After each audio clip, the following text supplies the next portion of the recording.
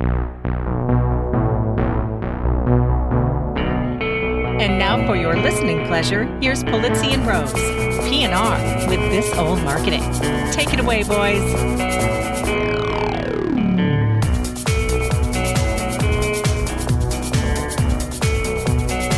Hello, my friends. This is Robert Rose, and welcome to episode number 236 of P&R's This Old Marketing.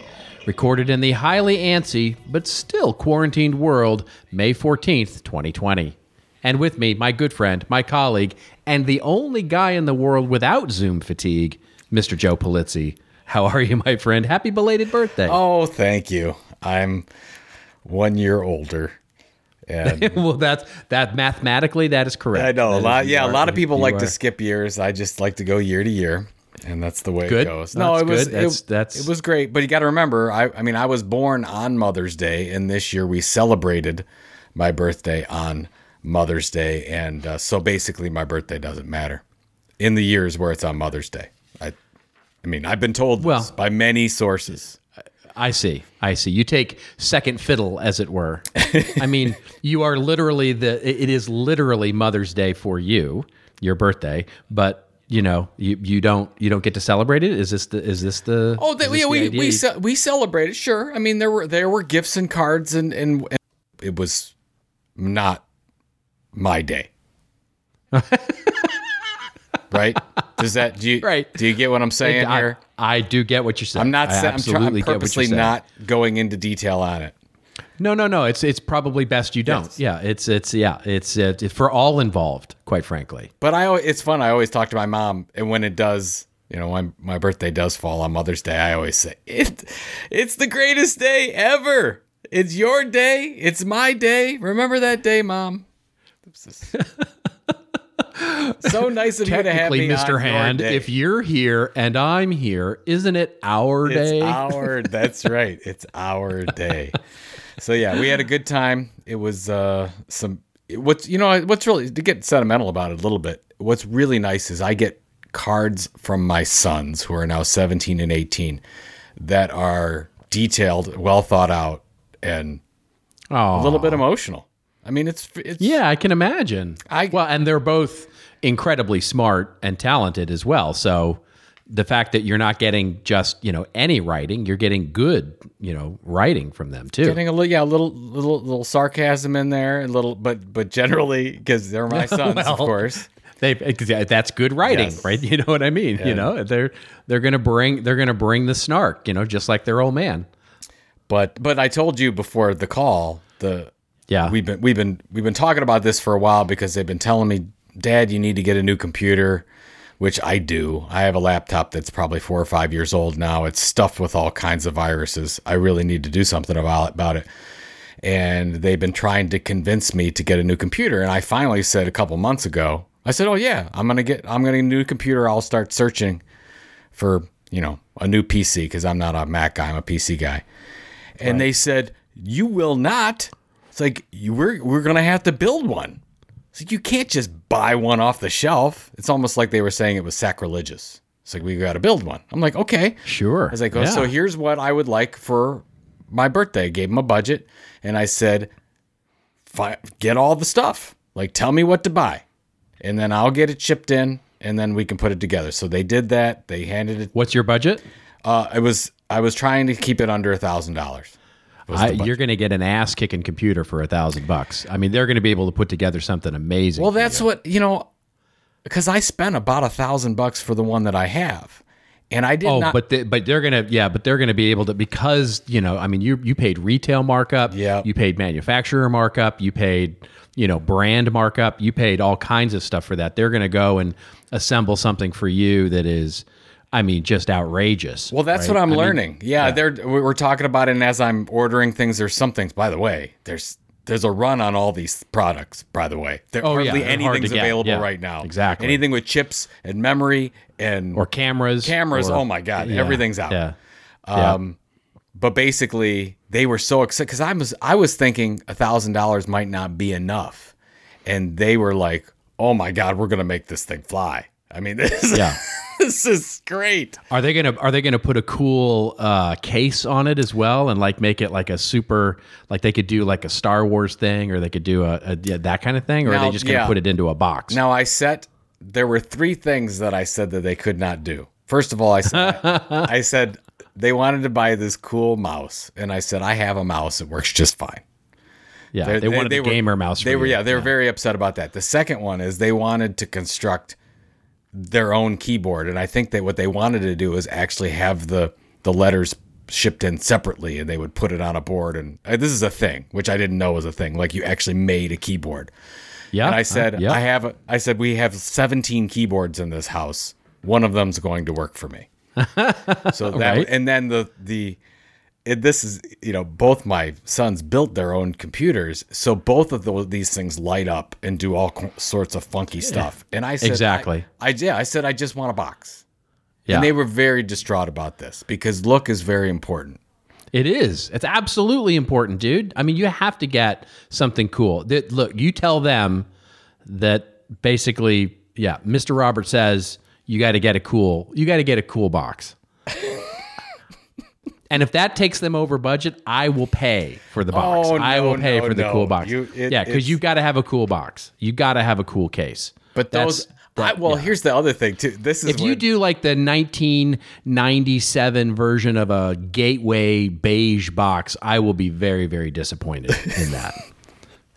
Well, no, we have a box. It's very serviceable. It's going to be just fine. I don't need anything fancy. What I told her, I said, I want the inside of it. I want all the memory stuff and the RAM, and I want that to be, 5 stars. I don't care what it looks like. So they weren't happy about that. Same as you. They wanted to have wings and stuff like that. Exactly, with lights up lights. Well, my son, my youngest son's, his lights up. It can make any color you want to, and exactly. There's a whole program for it. It can be. You can do it from afar. So that'll be a fun father-son. So it's already coming in. That's a fantastic project. Yeah. The big problem is that, as you know, finding availability. One, second, shipping.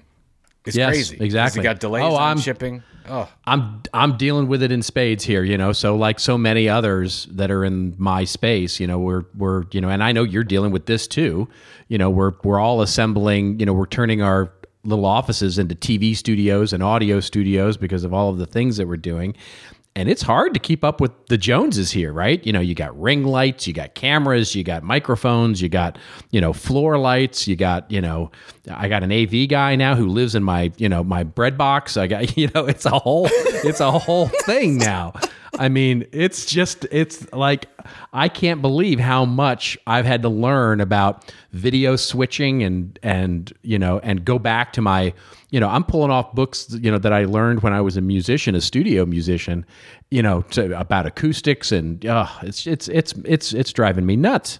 Well, I'll tell you what, you're going to see, and you're already seeing it, but you're going to see some major innovation happen in the virtual presentation space. Because, and I've never, you've been especially with your musical background, you've been so far ahead of me on this stuff, especially from the technology standpoint. But I've realized being on so many calls and webinars, and of course we've got some keynotes in the fall that I'm going to have to do virtually now. I've got to step up my game, right? So the first thing, and you already noticed that with some of the pictures, I've got the whole background set. I've got my books in the background. I got my John Wick Funko doll. I got my Star Wars figure. All the things I want. My little comfort setup for my back. So it's all looking good. But now I've got to get the technology, and I've got to work on the different angles, and if I stand up and present versus all that. You've been working on this for a while. I'm a little bit behind, but we're getting there.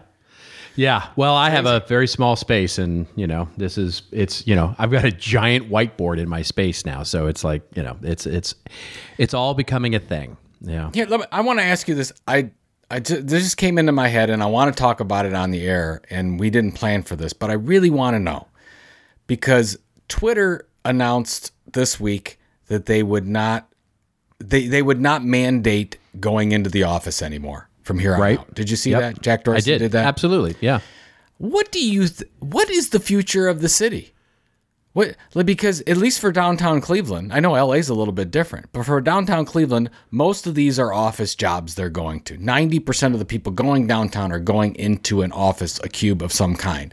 Yeah. And half of those companies are going to come back and not go back. Regardless of what happens. Has nothing I don't think to it's do half. with the Yeah, I don't think it's half. What do you think it is? I think it's, I mean, look, as we've talked about, and you'll hear later in my my rave, I think many of the changes we're seeing are not changes as much as they are acceleration of changes that were already underway. And so I think in many ways what you're seeing from Dorsey and Twitter is the acceleration of a work from home idea that has been going the last few years. Yeah. And quite frankly, weirdly, ironically, put on hold, a trend that was put on hold by companies like IBM and Yahoo back, a couple of years ago, that basically said, hey, listen, we've got these really cool, expensive offices. We don't want you to work from home anymore. We want you to work in the thing. And then the WeWork thing came along and sort of made shared space, a little more trendy and all of that. And I think now you've got this resurgence. So this acceleration of change. It's really easy. I have a point, I promise, which is it's really easy for a company like Twitter or Salesforce or Microsoft or, startup companies to say work from home because they're built that way.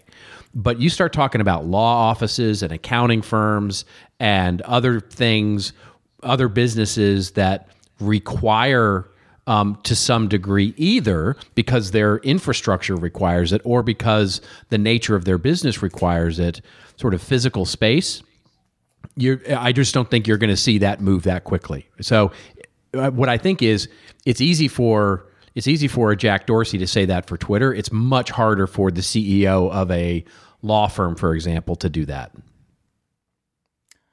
So what do you think? You think it's going to be a very small percentage ultimately? I think decides to work remotely as a thing and get rid of the big office. I think what it's going to do is that it's going to make working from home mainstream. I mean, I think that's the tipping point, right? It makes it mainstream, and I think what ends up happening is, basically neither one extreme or the other.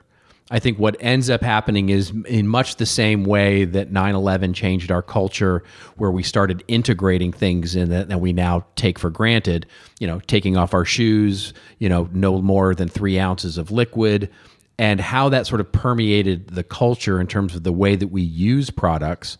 The way we go into buildings now and we go through metal detectors and the way we have to sign into buildings, the way we have to, those sort of cultural changes that we now sort of just take for granted as part of normal.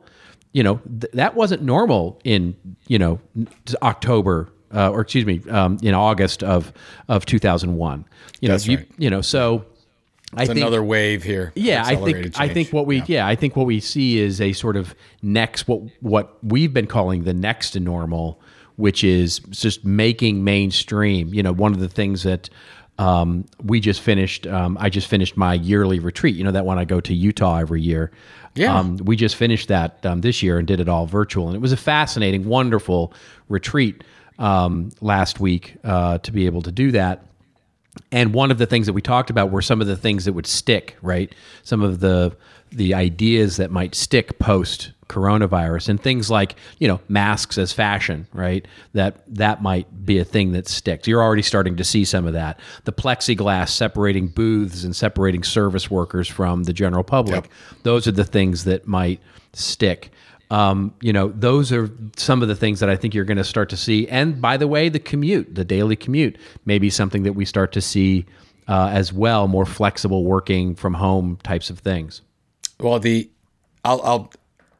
I'll share this in my, let's not go too far because there's part in the rave that speaks specifically to what you're talking about when it comes to some of these trends. So we'll save that because we probably should. Beautiful. Look, I should get to the news. I actually just maybe we could just ask the audience. We just get on here and BS for 45 minutes. That might be enough. Would it be enough? It might be. I don't know. It feels like it wouldn't be, but maybe it's one of those things where We should ask the audience, do they, we're 14 minutes in and we haven't mentioned any football yet, which is that's the other thing. We used to fill time with football and we can't now. Unless, Yeah. Well, we could. I will tell you, I have become a scholar of the trade. You probably know everything. You know the law behind it. I know every minute. I have every minute detail down, my friend. I mean, so yeah. But sure. Yeah, let's get to the news here. So let's open up with our first segment of the show, which of course is our top of the show, big idea, big news item that we think you should be paying attention to. And this one, of course, fits that bill perfectly. It is coming to us courtesy of the New York Times. And the headline here is that big tech has crushed the news business. That's about to change, says the New York Times. Opens up by saying news organizations have long hoped that tech platforms would pay them for news. Now regulators abroad are hoping to make that happen. It reads like a coroner's report on the news business, 623 pages filled with charts and graphs detailing the devastating decline in local news and public policy reporting of the past decade. It landed on the Australian Prime Minister's desk last summer, unnoticed by most news consumers in America and around the world. But the report by Australian regulators left little doubt about what they see as the cause of local journalism's demise, the near monopolistic power of Google and Facebook. They could have just listened to a couple of our shows and not had to do 623 pages, but, just saying. Anyway, the article goes on to describe a trend all across the world, and specifically Australia and France and most of Europe, where we're starting to see government get involved and regulations get involved, which is going to protect some of these news outlets and news ideas. What did you take away from this article, my friend? Of course, I'm a fan of media and journalism, and I would like to see it survive. But this is too little, too late. This has been a 20-year journey into. How do I put this? Into most media companies. I don't want to generalize to all media companies, but to most media enterprises, not thinking far enough outside the box when it comes to revenue streams and being so eternally tied to advertising. And when it came to the point in 2000, I remember it. I was in meetings where we were talking about what do we do with Google and do we let them index our content and all that stuff when I worked at Pent Media, which is a large business-to-business publisher. And we made the decision then we were going to let Google index it.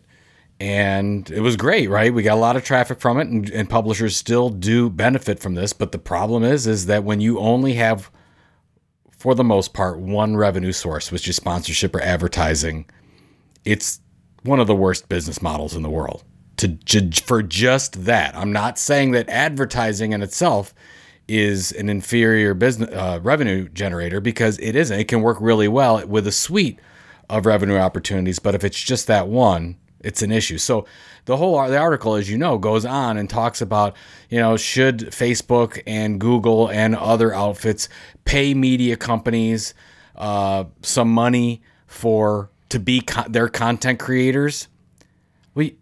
Yeah, that's fine, but what are you doing? You're basically they're just paying them to write content for them. You don't become the Washington Post anymore. You just become part of Facebook. And Facebook is paying, just like they're paying another writer, they're going to pay whatever the entity is, the brand is, so that they can have people stay on Facebook or Google or whatever. I didn't even know that Google was trying to work it out where they could have the content right, how they do the Google PageRank 0. They were trying to get the content right onto Google when you typed it in. So you wouldn't have to even go to the link. The whole article so that's in discussion right now, and that might actually happen. So my take is, as much as I like to think that this is a good thing, that we should pay media enterprises to stay afloat, it sounds like what's the PPP thing that's going on in the United States? That's right, what it sounds like. It sounds like a Band-Aid. It sounds like a temporary prop. It's a Band-Aid. Let's pay them off now, because it's not. How do I put it? I don't think it's Google or Facebook's fault that they came up with a better business model. I think that just didn't happen. This is a long process that media companies could have moved their business model to something that I think, look at the New York Times, which I think actually has a very viable business model because of their direct subscriptions that they have. But most companies haven't done that. So, right. Yeah. No, I think you're exactly right. I mean, I my only, I guess, addition to that would be, I think it's worse than a Band-Aid, because I think something you said, which I think is sort of what should be in bold and italics there, is they're just paying for content, right? And so what they're not doing is, they just become, so the local newspapers and the people that are going to get paid by Google and Facebook for, pennies, let's just be honest, it's going to be a low amount of money. You're not going to be building a brand. You're just going to become, freelance. You're just basically you're one company that maintains a freelance set of writers for Facebook, because they're not really subsidizing the business. What they're really doing is paying for content that will appear within the context of Facebook and Google. It's like a licensing deal. Yeah. It's a licensing deal is exactly right. And so you're not building any brand. You're not building any institutional momentum. You're not building trust, I would argue, because you're basically at the whim of Facebook and Google's trust in the audience, because as we've talked about before, people don't associate that news. They say, oh, I got my news on Facebook, or I got my news on Google. They don't say, oh, I got my news from the New York Times on Google. And so that is, so I think the headline, quite frankly, is wrong, right? Big tech has crushed the news business. That's about to change. I think you should have just stopped at the period. That's right. Big tech has crushed the news business, period. And now there may be an opportunity with companies like the New York Times to innovate around that. And come out of underneath the boot, but that's really where we are right now. Very few and far between. It's interesting when you were saying that. Do you read books on the Kindle or iPad? I do. Okay, I do. I've talked to a lot of people. I've read a couple. We have one in the house that we share, but I mostly read a print physical book. Now, what I've heard a lot of Kindle people say that are very loyal to it, they say a lot of times they forget the title of the book. They certainly forget what the book looks like, and sometimes they forget the author, because you're not picking the book up every time. You just go to your page, right? You don't see it. You certainly, and you miss the artwork, the design aspect of it, and sometimes you don't even know what the title was. I don't know if that happens to you, but I've heard that consistently from a number of people. This is the same to me when you were talking about how they're just licensing content. I get my content from Google. I get my content from Facebook. Do you really know that it's within, let's say, I'm just using Washington Post as an example, the Washington Post inside of Facebook or Google? I think you start to just think of that. Oh, you got my content. I got my content on Facebook. But I think that's, I think that's I think the difference there, because I do believe there is a difference. It's a bit like having, listening to music on the Apple player or listening to a podcast on the podcast player. There are players. And when I say player, I think of Kindle like a player, right? Yeah. So it plays my book for me. I don't actually think to myself, oh, I'm reading this book on Kindle. I actually don't forget the authors. And I do appreciate the design of the cover and all of that. And I tend to do both. I tend to like magazines in physical space rather than the digital space, because I just like the textual, the tactile nature of magazines. But when the context itself becomes faceless, in other words, I don't open up Facebook as a player. I open up Facebook and see content in their context. Yeah. And so, in other words, if I opened up the Apple podcast player and just music started playing, and I didn't know who the band was or, whatever, I might actually then start to associate that content with that brand. And that's, I think, the worry, right? Is that, New York Times isn't going to get the special New York Times treatment on Facebook like a player. It's just going to be words, right? Words and pictures that appear through Facebook. And they get paid for those words, great, but I'm still going to get my news through the Facebook interface. it just makes me think back as a historian of some of this stuff, and I know you are too. When you go back and somebody just decided that the business model for words on a page, words on a screen, were these small groupings, which basically came in, were subscriber revenues or advertising sponsorship revenues. I think that's the mistake and why we're in this place. If we would have just been okay with and said, look, you can make money off of the creation of content in multiple different ways, and actually it's better to make it off of product revenues or some other revenues than just making it off the words themselves. It's just a heck of a better business model, and we've seen that. I mean, obviously that's content marketing, right? That's where there's a book out there called Killing Marketing where we talk about this in detail. Fascinating, yes. And this is and any company can do this. It doesn't have to be a media company. It doesn't have to be a product-driven company. It doesn't have to be a service-driven company. It could be any company. I think that's right. Where the magic happens, where, yes, can you drive revenues off of the word itself directly? Sure you can. But that's an inferior model compared to the other ways that you can drive revenue. So, I don't know. Who knows? If anyone would talk about this stuff. Knows? It would be wonderful, right? Somebody should write a book is what really should happen here. Nobody knows. Nobody knows. Okay. What do we got? All right. Well, let's move on to our next article here, which is, of course, brings us to our second segment, which is a few articles that, given our time, we'll see how many we have to get to here. But a few articles that Joe and I have picked from around the web that make us feed into the theme. And this one feeds right into it. It's a beautiful segue. It's almost like we designed this or something. This article comes to us courtesy of Digiday. And the headline is, "The Financial Times," meaning the newspaper, the Financial Times, is selling its subscription expertise. This is actually a story that I covered on my weekly Wrap podcast, and so I have a bit to say on it as well here. But it opens up by saying, publishers are enjoying a slight windfall in subscription numbers, as we just heard as well. But with news traffic already waning, funny how that's already we've talked about, how to hold on to those readers is top of mind. The Financial Times consulting arm, FT Strategies, who knew they had such a thing, is running a 9-month-long project funded by Google to help grow sustainable digital reader revenue businesses with 8 European subscription publishers. The International News Media Association is also a partner in the Google News Initiative Subscription Lab, or the GNISL, I guess you would call it.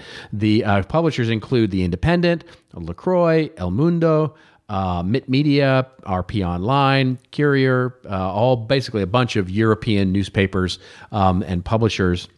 And the key is that they are learning how to sell their services, which basically their expertise in drawing subscribers to each other, basically helping them learn how the subscription model works, et cetera, et cetera.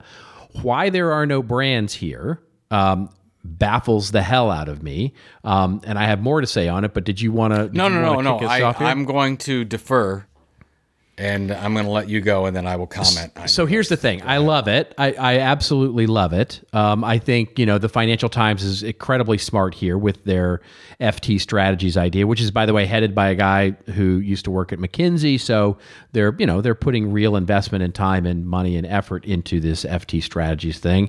And in partnership with Google, which I'm not sure why Google didn't just call you or me to be able to, where was our call, right? To say, hey, we might want to learn how to do this. But they didn't. They didn't call us. They actually called the Financial Times folks, and they're basically it's really just sort of a roundtable idea of teaching each other, these publishers, how to draw in and build subscribers, says the article. So I was, of course, intrigued by this, and I went to go find out. Well, it turns out this is old news, my friend. This happened back in February and March. So when I went to go enlist and enroll in the class, because I'm like, I want to learn from these guys. Yeah. You can't. It was already closed off in mid-March before we even got into this real COVID mess here. And I'm guessing it's either still going on or not going on, but it is closed off. And I guess my only advice here, my takeaway is that, hey, if you're out there, Mr. Media Company, Mrs. Media Company, and you are thinking about doing something like this, you should do it. You should copy this, because this is an amazing thing that Joe just covered in multiple revenue streams, teaching brands, in this case, not making the mistake that I think they made here, which is not to include brands in this, but to teach brands how to be, how to build audiences and how to do the thing that you know how to do, is an incredible way to diversify your revenue stream. Not that I want to build a competitor to myself, by the way, in the consulting space, but I would be remiss if I didn't say this was a huge opportunity for publishers out there to do this, and a huge, I think, failing of this program to actually include brands in the mix here. Anyway, that's my take on it. I don't know what yours is. Well, I don't think they would ever think to include brands into this, because it's just how many media companies, when you talk about audience development with a media company, anybody working in a media company, do you ever bring up that brands need audience development too? Nope, never. They never even think about it. I had the pleasure for years to work in the heating and air conditioning industry. A lot of people fantastic don't know that. industry. Yes, fantastic industry. And it's a cool industry, I have to say. I mean, I've heard it's hot. It's a hot industry as well. Sometimes it's hot, sometimes it's cold. Yeah. Sometimes it's right under your feet. That's a little radiant heating joke. Get that? Right. Yeah, okay. I got it. I'm glad. So HVAC contractors, a wonderful group of people, I know a lot of them, they have things called mixed groups and have for 70, 80 years. And basically what a mixed group is you get a contractor in a certain area, and they have, let's say, 5 or 6 or up to 10 non-competitive partners that they meet with from around the country. And they share secrets of how they're marketing, how their installations working, how their hiring's going, what are they paying, what are they charging, all those types of things. It's really helpful. I've been to one of these mixed group sessions, and they really do share everything. It's wonderful. That when I read this, that's exactly what I thought of. This is like a mixed group for media companies, specifically focused on building audiences. Yeah. I'm torn. If it was me, I would, and I was part of this thing, and I wanted to build some kind of a service and sell this to brands, audience development service. I probably would do it, because I think that it would reap way more benefits than the negatives attributed to it. But you can but they don't want to give away their secret sauce, do they? Well.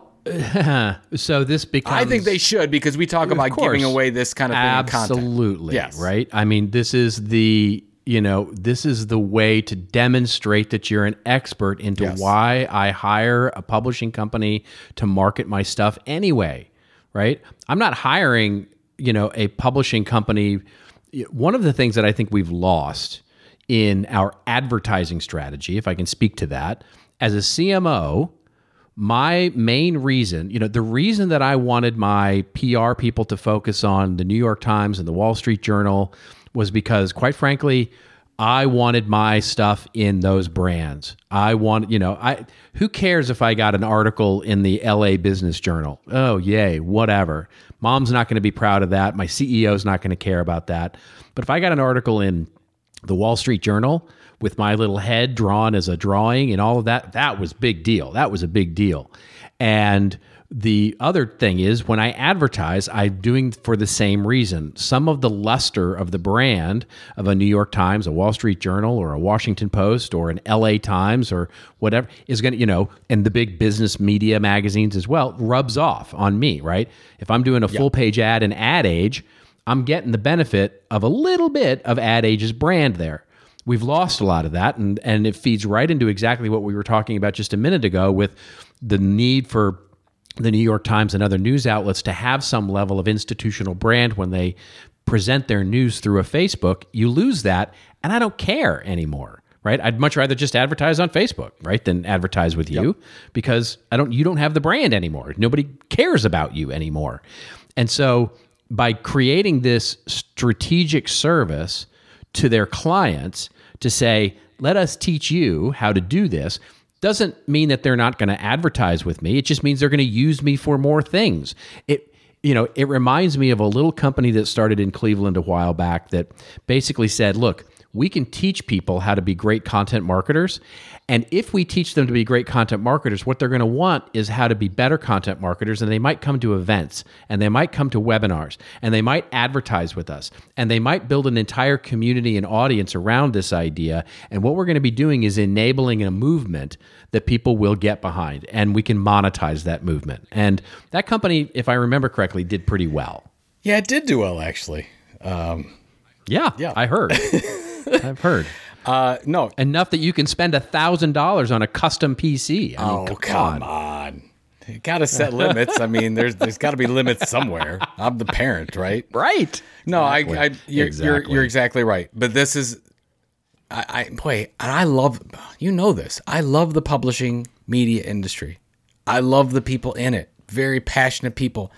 So many different kinds of people, different kinds of expertise in all these things.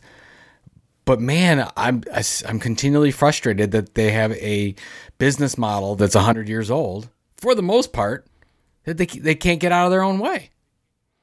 Sure. Well, and it's an us versus them, right? An us and them attitude. And as you've said a million times, very correctly, it's the same. We're in the same business these days. We're all in the audience business these days, and so there are only two ways you can sort of react to that. One is to say, great, they're my competitors, and I need to, build walls and moats and protect my IP and make sure that, they don't get any of my super, secret sauce. Or we open it up and we just become the absolute best at what we do. How many times have you had that conversation with a brand and they say, God, a million times. It's usually the CEO says, but if we give away all of our secret sauce, then they'll never come to us. And then you have to go through the whole thing. Right. And say, there's going to be 1% of people that are going to do it themselves and not need you. It's going to be 99% that are going to say, wow, you guys really know your stuff. What can I buy from you? That's right. It's just that simple. And by the way, the other thing that I'll say to that CEO is, those that want to know your secret sauce, they got it. They found it, right? That 1%, they're going to get other ways to get your secret sauce anyway. They're going to, spy on you. They'll put a mole in your business. They'll, whatever it is, they'll get your secret sauce if they want to do it themselves. So you might as well, right, make it open source. How long have we been talking about this? How many years? Yeah, it's been fun. Just ranting about these people. Yeah. These people don't know the ring. Oh my gosh. Where's the ring? Oh my God. One ring to rule them all. That's exactly right. All right. All right. For our last story that we're going to cover on this episode, we are going to cover an article from Forbes. This comes from my pal Joe, who sent this over. And basically, this comes from, I think the hat tip here goes to Adrian Lerson. Correct. Am I getting that name right? Absolutely. Joe? Okay. So Adrian sent this over to you via email. And the headline here is How the Crisis Has Made Content More Valuable Than Gold. I thought it was already king, or content was queen, or I don't know. It's gold. Anyway, it's going to be Bitcoin pretty soon. Now content is gold. Right, it's going to be Bitcoin. For the past decade, the article opens up, marketers have been unified in their belief that content marketing is crucial to generating visibility, marketing expertise, and growing business, including among professional services firms. With this current global crisis, what has changed? The scale of it, says the article. In a recent conversation with Adrian Lerson, early employee at Yahoo and co-founder of the content distribution and data platform JD Supra, we discussed the incredible sea change that we're witnessing.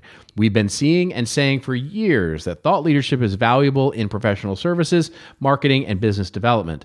These past few months, we have seen that value show itself at scale and very quickly. The crisis has proven beyond a question of doubt how essential thought leaders are to the world, especially at a time when everyone needs to make sense of the chaos in a crisis. And the article then goes on as an interview with Adrian here and talks about how professional services firms in particular and content is becoming much more valuable as the crisis continues. I mean, I read this article and it's great stuff, right? First of all, it's just wonderful. It's wonderful stuff. It feels a little like, yeah, of course, this is what we know. What do you think is the real takeaway here? I do have a takeaway on this, but I have to say, is there any website that's worse at user experience than Forbes? What? That's where this article comes from. And I'm watching it right now. It's like I'm in Blade Runner. Like, what the heck? Can you stop it with all the flying things and the videos that start I can't stand it. Oh my God. Yeah. What is wrong with you people? You have some really good content. What are you trying to do? Just sell it to Facebook. Just license it to Facebook so I can read it on a platform that's at least enjoyable. How about that? Here's my take on it. By the way, Adrian has been a friend of mine for a long time, and he created an amazing platform called JD Supra. Basically, what they do is they take mostly lawyers' information and services professionals' information, and they get it in front of the right audience so they can make them look like thought leaders. And it's great. They help edit it, all that kind of stuff. It's a really interesting model. They've been very successful with it, and people that use their platform get business because they create this amazing, consistent content on that site. My takeaway is a little bit different, though. My takeaway is that every employee, no matter what the company, is part of marketing. And that's what I thought of when I read this, Robert, was I don't think we stress this enough, that when you are hired into a company, you need to understand that your job is to drive business to that company just like everyone else, just like anyone in marketing and anyone in sales. And I don't think most employees think about it that way. So for this example, when you've got lawyers who, and I've worked with lawyers, I used to work on their contracts all the time.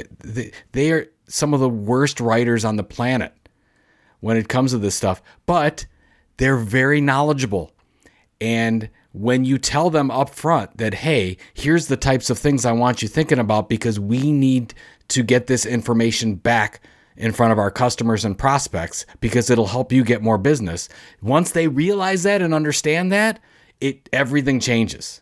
They're not just thinking, oh, I have this job to do. They're thinking about, oh, we're all part of this same mission. And the mission is that we want to help our customers be smarter, live better lives, whatever the mission might be for your particular company. So that's why I'm thinking about this type of thing that's happening on JD Supra is possible because these lawyers are attuned to the fact that they need to communicate what they do. And it's just like what we just talked about in the Financial Times article. Same thing. And I don't think enough people think about that. That's what I took about. I don't know what you took. That's what I was thinking. No, about. I think that's a really good. I mean, I'm learning something here. I think this is a wonderful insight that because I think what it does is it feeds right into what you were saying earlier about, this goes all the way back to what we were talking about at the top of the show with regard to the future of cities and the future of business and what changes out of all of this, which I think, even if it's just a mental model.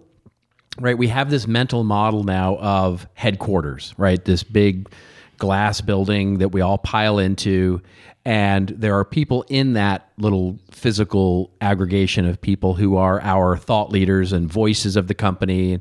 And I think we build in this sort of mental model of those are the people who stand out front, right? Those are the people who are visible. Those are the people who are are doing the speaking for the company and are our spokespeople and our thought leaders, et cetera.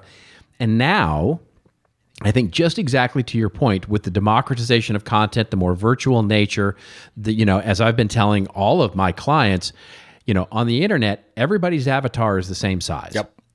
And so everybody in your organization, there's an opportunity, maybe not a responsibility yet. I might argue a responsibility, but certainly an opportunity for every business to start to transform all of these little nodes on the network, these employees that are virtually now spread all over, even if that's, again, just a mental model, into the ability to be resources for your customers.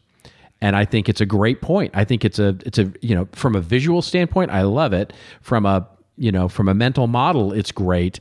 And then what it brings up is the need for training, education, and all of that, so that people are comfortable having that responsibility, having that that power and the responsibility to be a voice for your organization, independent of what kind of business you are. Well, and this, one of my mentors is Don Schultz, who wrote Integrated Marketing Communications and a bunch of other books, the father of integrated marketing. And he's written many, many pieces on internal marketing. And he'll always say, when you have to make a choice between marketing externally and marketing internally, you always choose internal first. Because your employees are the best way for you to get new business. So they need to understand the vision, where you're going, how to communicate, those types of things first.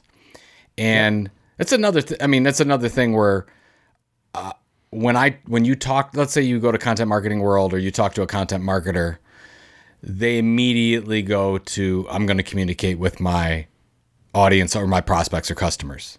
They don't always think about the internal aspect and how important that is. Yeah, and you have to continually come back and say, no. Now is especially right now.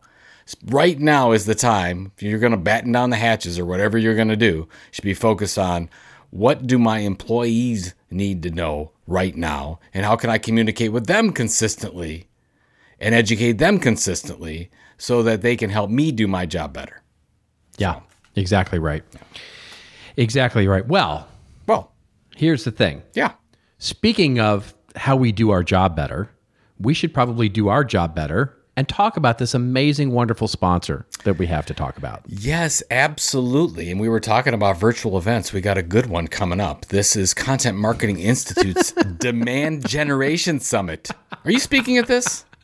I am not. I was not invited. They did not invite me to speak at this. No, I was not invited to speak. This is CMI's Demand Generation. There's some amazing speakers, though. Let me be clear. This is like the only event that you're not speaking at, I think. Might be. Demand Generation Summit. It's a free event, folks. May 19th and 20th, 2020. Basically starts at 11:30 a.m. Eastern time each one of those days. It's an incredible lineup, really talking about how you're going to drive more demand through the use of content. We've got, I'm just looking at using educational videos to generate qualified leads, how to use emotion to generate more demand in your B2B. What's some other? Your buyers are stressed out. What do you have to? How do you communicate with them more effectively? Talking about content experiences, something you know about. Lots of really good, amazing presentations for you. Some great speakers, some wonderful speakers. I think each one's about 45 minutes. Again, it's completely free. Some great speakers, great topics. So go to Content Marketing Institute /events. So contentmarketinginstitute.com/events, and you can sign up completely free. Really, really good stuff. I can't recommend it enough. So, and it's over 2 days. It's not going to couple. I think it's 11:30, 12:30, 1:30 on the 19th, and then 11:30, 12:30, 1:30 Eastern time on the next day. So that is it's going to be a great and fun event, and some of my favorite people are there speaking. So definitely get yourself signed up for that. Free is better than is less than money. So wait a minute, hold on. What did I say? What? Anyway. Alrighty then. It is now time for your favorite part of the show, empirically proven favorite part of the show, which of course is our rants and rave section where Joe and I go off on a little bit of a rant or a little bit of a rave that makes us feel like going outside with a mask or quite frankly, breathing in all of that wonderful, fresh content marketing air.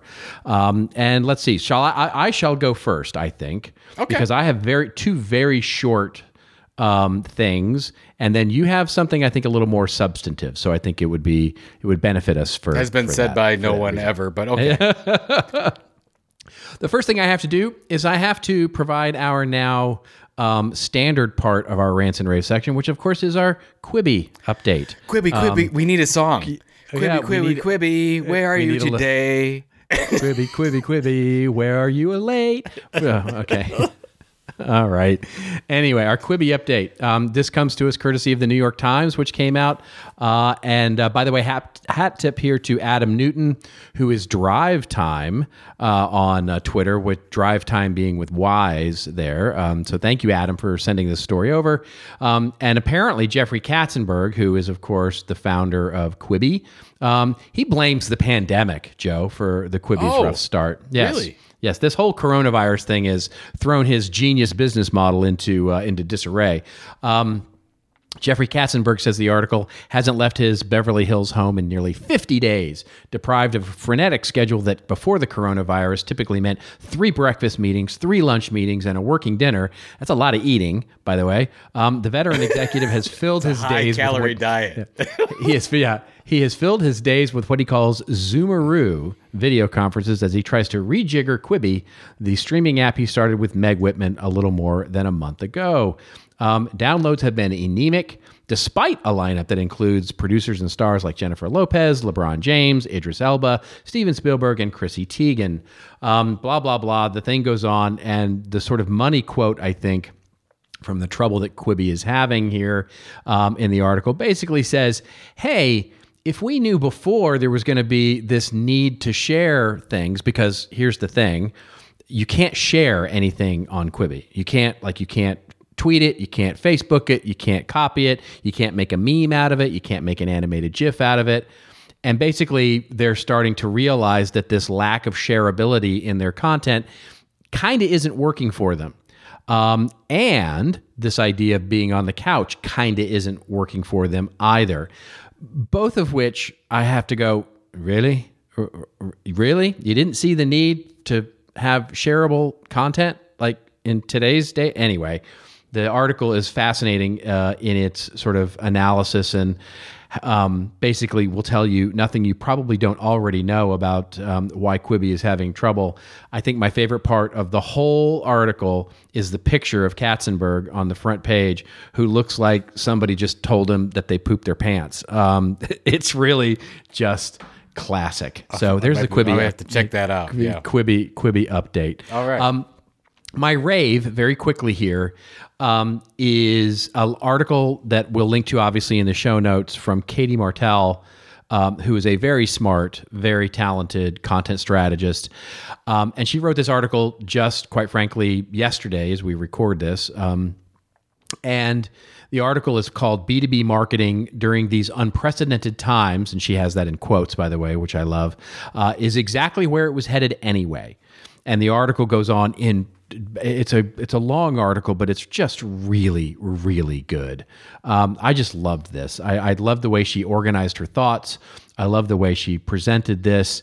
And it was just great. And it basically goes through an argument about why all the things that we're seeing sort of in the predictions of a post-COVID world for B2B marketing were already things that we should have been doing. And all this has done is accelerated those changes. And so, like I was talking about at the top of the show, I think we're seeing mostly acceleration and changes that were already coming. This is an argument for that, and it's just a very, very well put together argument. Anyway, so just a big rave on it, and go read it, and it's just fantastic. Excellent. I have not read it. I will check it out. And I have a couple things to share. First of all, I don't know if you had a chance to listen to the Digiday podcast with Randall Rothenberg. and Randall Rothenberg is IAB, International Advertising Bureau, I believe, CEO. Yes. It's really interesting. Some of the things he talks about, generally the advertising industry is thinking 25 to 30% down. Don't know, though. He talks about some of the trends. The same thing that we've been talking about. Sort of not new trends, but accelerating what already is happening. My big thing is, so I love rave on the whole podcast. Listen to it. It's really good stuff. Sort of like IAB thinking, he talks about advertisers or media companies shouldn't rely solely on advertising. That's a wrong move. And I just wanted to say, IAB, you should have said that 20 years ago. Like, why now? Like, you're a little, right? little too late for that. We've railed on them quite a bit in the past. Just FYI. I mean, they're trying. I like what they're doing. They're adorable. They're adorable. The way they try. I like a lot of the things that they're doing. I don't have any issue with that, but I just feel that message is something I would have liked to hear about 20 years ago. So that's a rant rave that I have. The second one, I covered this in my e-newsletter, but I just wanted to do a little shout out. So this happened, let's see, early April. Riot Games, which is League of Legends Riot Games, launched a new free game, free with, buying all your skins and stuff like that, called Valorant. Have you heard of this, Robert? I have heard of the game. So Valorant, my son plays it all the time. Now, it's really, really successful. I mean, just some of the things that they've done. I mean, first of all, you should know that Riot Games League of Legends Championships, this is esports, it gets more viewers than the Super Bowl every year, folks. This is a big deal. Like, you're talking, and even Randall Rothenberg talked about this in his podcast. Esports has just been a boom here. It was big before, now it's really big, and Twitch is really the platform. By the way, Amazon owns Twitch, if you didn't know that. So Amazon owns just about everything these days. But Riot Games, so they had this big success, League of Legends. They launched this new game, Valorant, and I love the launch. And I will link to this article. The article's on Engadget, and so I'll link to it, some of the things that they did. They launched on April 7th. That day, they hit 1.7 million concurrent views. They also set the daily record for 34 million hours watched in one day, which is just completely scary. The really scary part here is that they're still in beta as of this recording, so not everyone can have the game. But some of the things that they did, they focused on Twitch. They focused on one platform, which I'm a big believer in when you're trying to build an audience for something. So they went all in with Twitch. Second thing is, they really focus on their long-term relationships with their influencers when they got this started. So they didn't pay any of their influencers to stream out the game on Twitch. They've been really close to a lot of their influencers, big ones and small ones, but influencers that have big audiences and those that have small niche audiences as well. So I love that take, and a lot of marketers don't do that because they focus on influencers only when they need them, not all the time. Riot Games doesn't do that. And they did this little thing that I thought was cool. So they did access for watch time. So if you watched long enough, you watched the Twitch streams long enough for Valorant, you could get a random beta key to get access to the game. And apparently my son watched for over 50 hours and finally got his key. So now he's been playing all the time. So don't judge him. Nice. But just really interesting what they did. It's a very simple influencer strategy that any company could do. So I would recommend you go check it out. And it's just amazing how big this stuff is. Nobody really talks about Twitch that much because I think a lot of cases we focus on the business side of this. But Twitch is just an unbelievable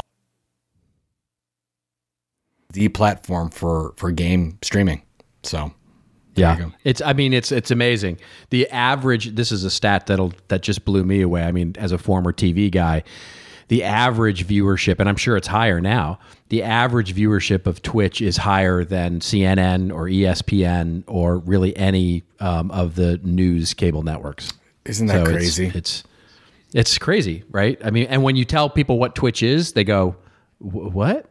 But yeah, you are not, just because you're not watching it doesn't mean that other people aren't. Yeah, I mean, it's so interesting to think. I mean, we haven't put our head around media consumption because, I mean, I every once in a while listen to Joe Rogan podcasts, and you don't realize that that he on one of his episodes, he gets way more listeners than anybody watching CNN that day. So it's that's right. Just crazy. Absolutely. We don't think about that. Yeah. So yeah, who the real influencers are out there. Yeah. Yeah, in terms of media these days. Well, speaking of influencers, what are you up to this week? Hey. Well, you know this because you shared it out. I just wrote a new mini book. It's called Corona Marketing. Yes, you did. Corona Marketing. If you know what it, and not the you'll beer. never guess what it's about. So basically, I put together 13 tips for marketers to survive through the pandemic, and I'm giving it away for free. Just go to coronamarketingbook.com and you can download it, and that's what I've been working on. So I've just been writing, putting out. It's really good. It's really good. I highly recommend it for all of you who haven't downloaded it yet. It's really you should like it because you're in it like good. 5 times. I know. It's I just read all the parts that mention me, and then I just sort of So what are you doing? What do you got? I am, we are busily working here on a couple of client projects, as they get going on their content strategy in this new weird time, as well as been, sort of, as I mentioned, getting my little studio going here with, I've been playing AV guy, running around my office, putting up ring lights, getting my studio and video cameras, all learning about video switching and all that stuff. So this has been my spare time. And then any other spare time, I've been trying to spend a little time with the family and sort of, enjoy the beautiful weather we're having here in Southern California. Yeah. Absolutely. Perfection. So, all right. Well, on that note, that's it. We're signing off. And if you like this episode number 236, that's right, 236 episodes, subscribe, won't you? We kind of need to get these numbers up, folks. We need more people listening. We need wonderful people listening, and you're all wonderful. So invite your wonderful friends, or quite frankly, get yourself multiple subscriptions. We're not beyond Kobayashi marooning this thing all the way down to the bank. We're going to be publishing twice a month now. So, that's our general cadence, or, whenever we feel like sort of throwing in a bonus episode here or there. In the meantime, if you want more Joe Pulizzi, you can get that at joepulizzi.com, and especially joepulizzi.com/newsletter, which is where you'll learn about those things about the Corona book and all sorts of things that Joe is thinking about. And for me, if you're interested in all those wonderful things about content marketing, content strategy, and all the things we're thinking about, it's contentadvisory.net. And of course, hashtag us up like Adrian did, like all that. Like Adam did on Twitter, hashtag #ThisOldMarketing for story ideas. We need those story ideas. We want those story ideas. We love those story ideas. Of course, all the story ideas and links we talked about today will be in our show post. And in the meantime, until next we meet again, remember, it's your story to tell. Tell it well. We'll see you in a couple of weeks on This Old Marketing.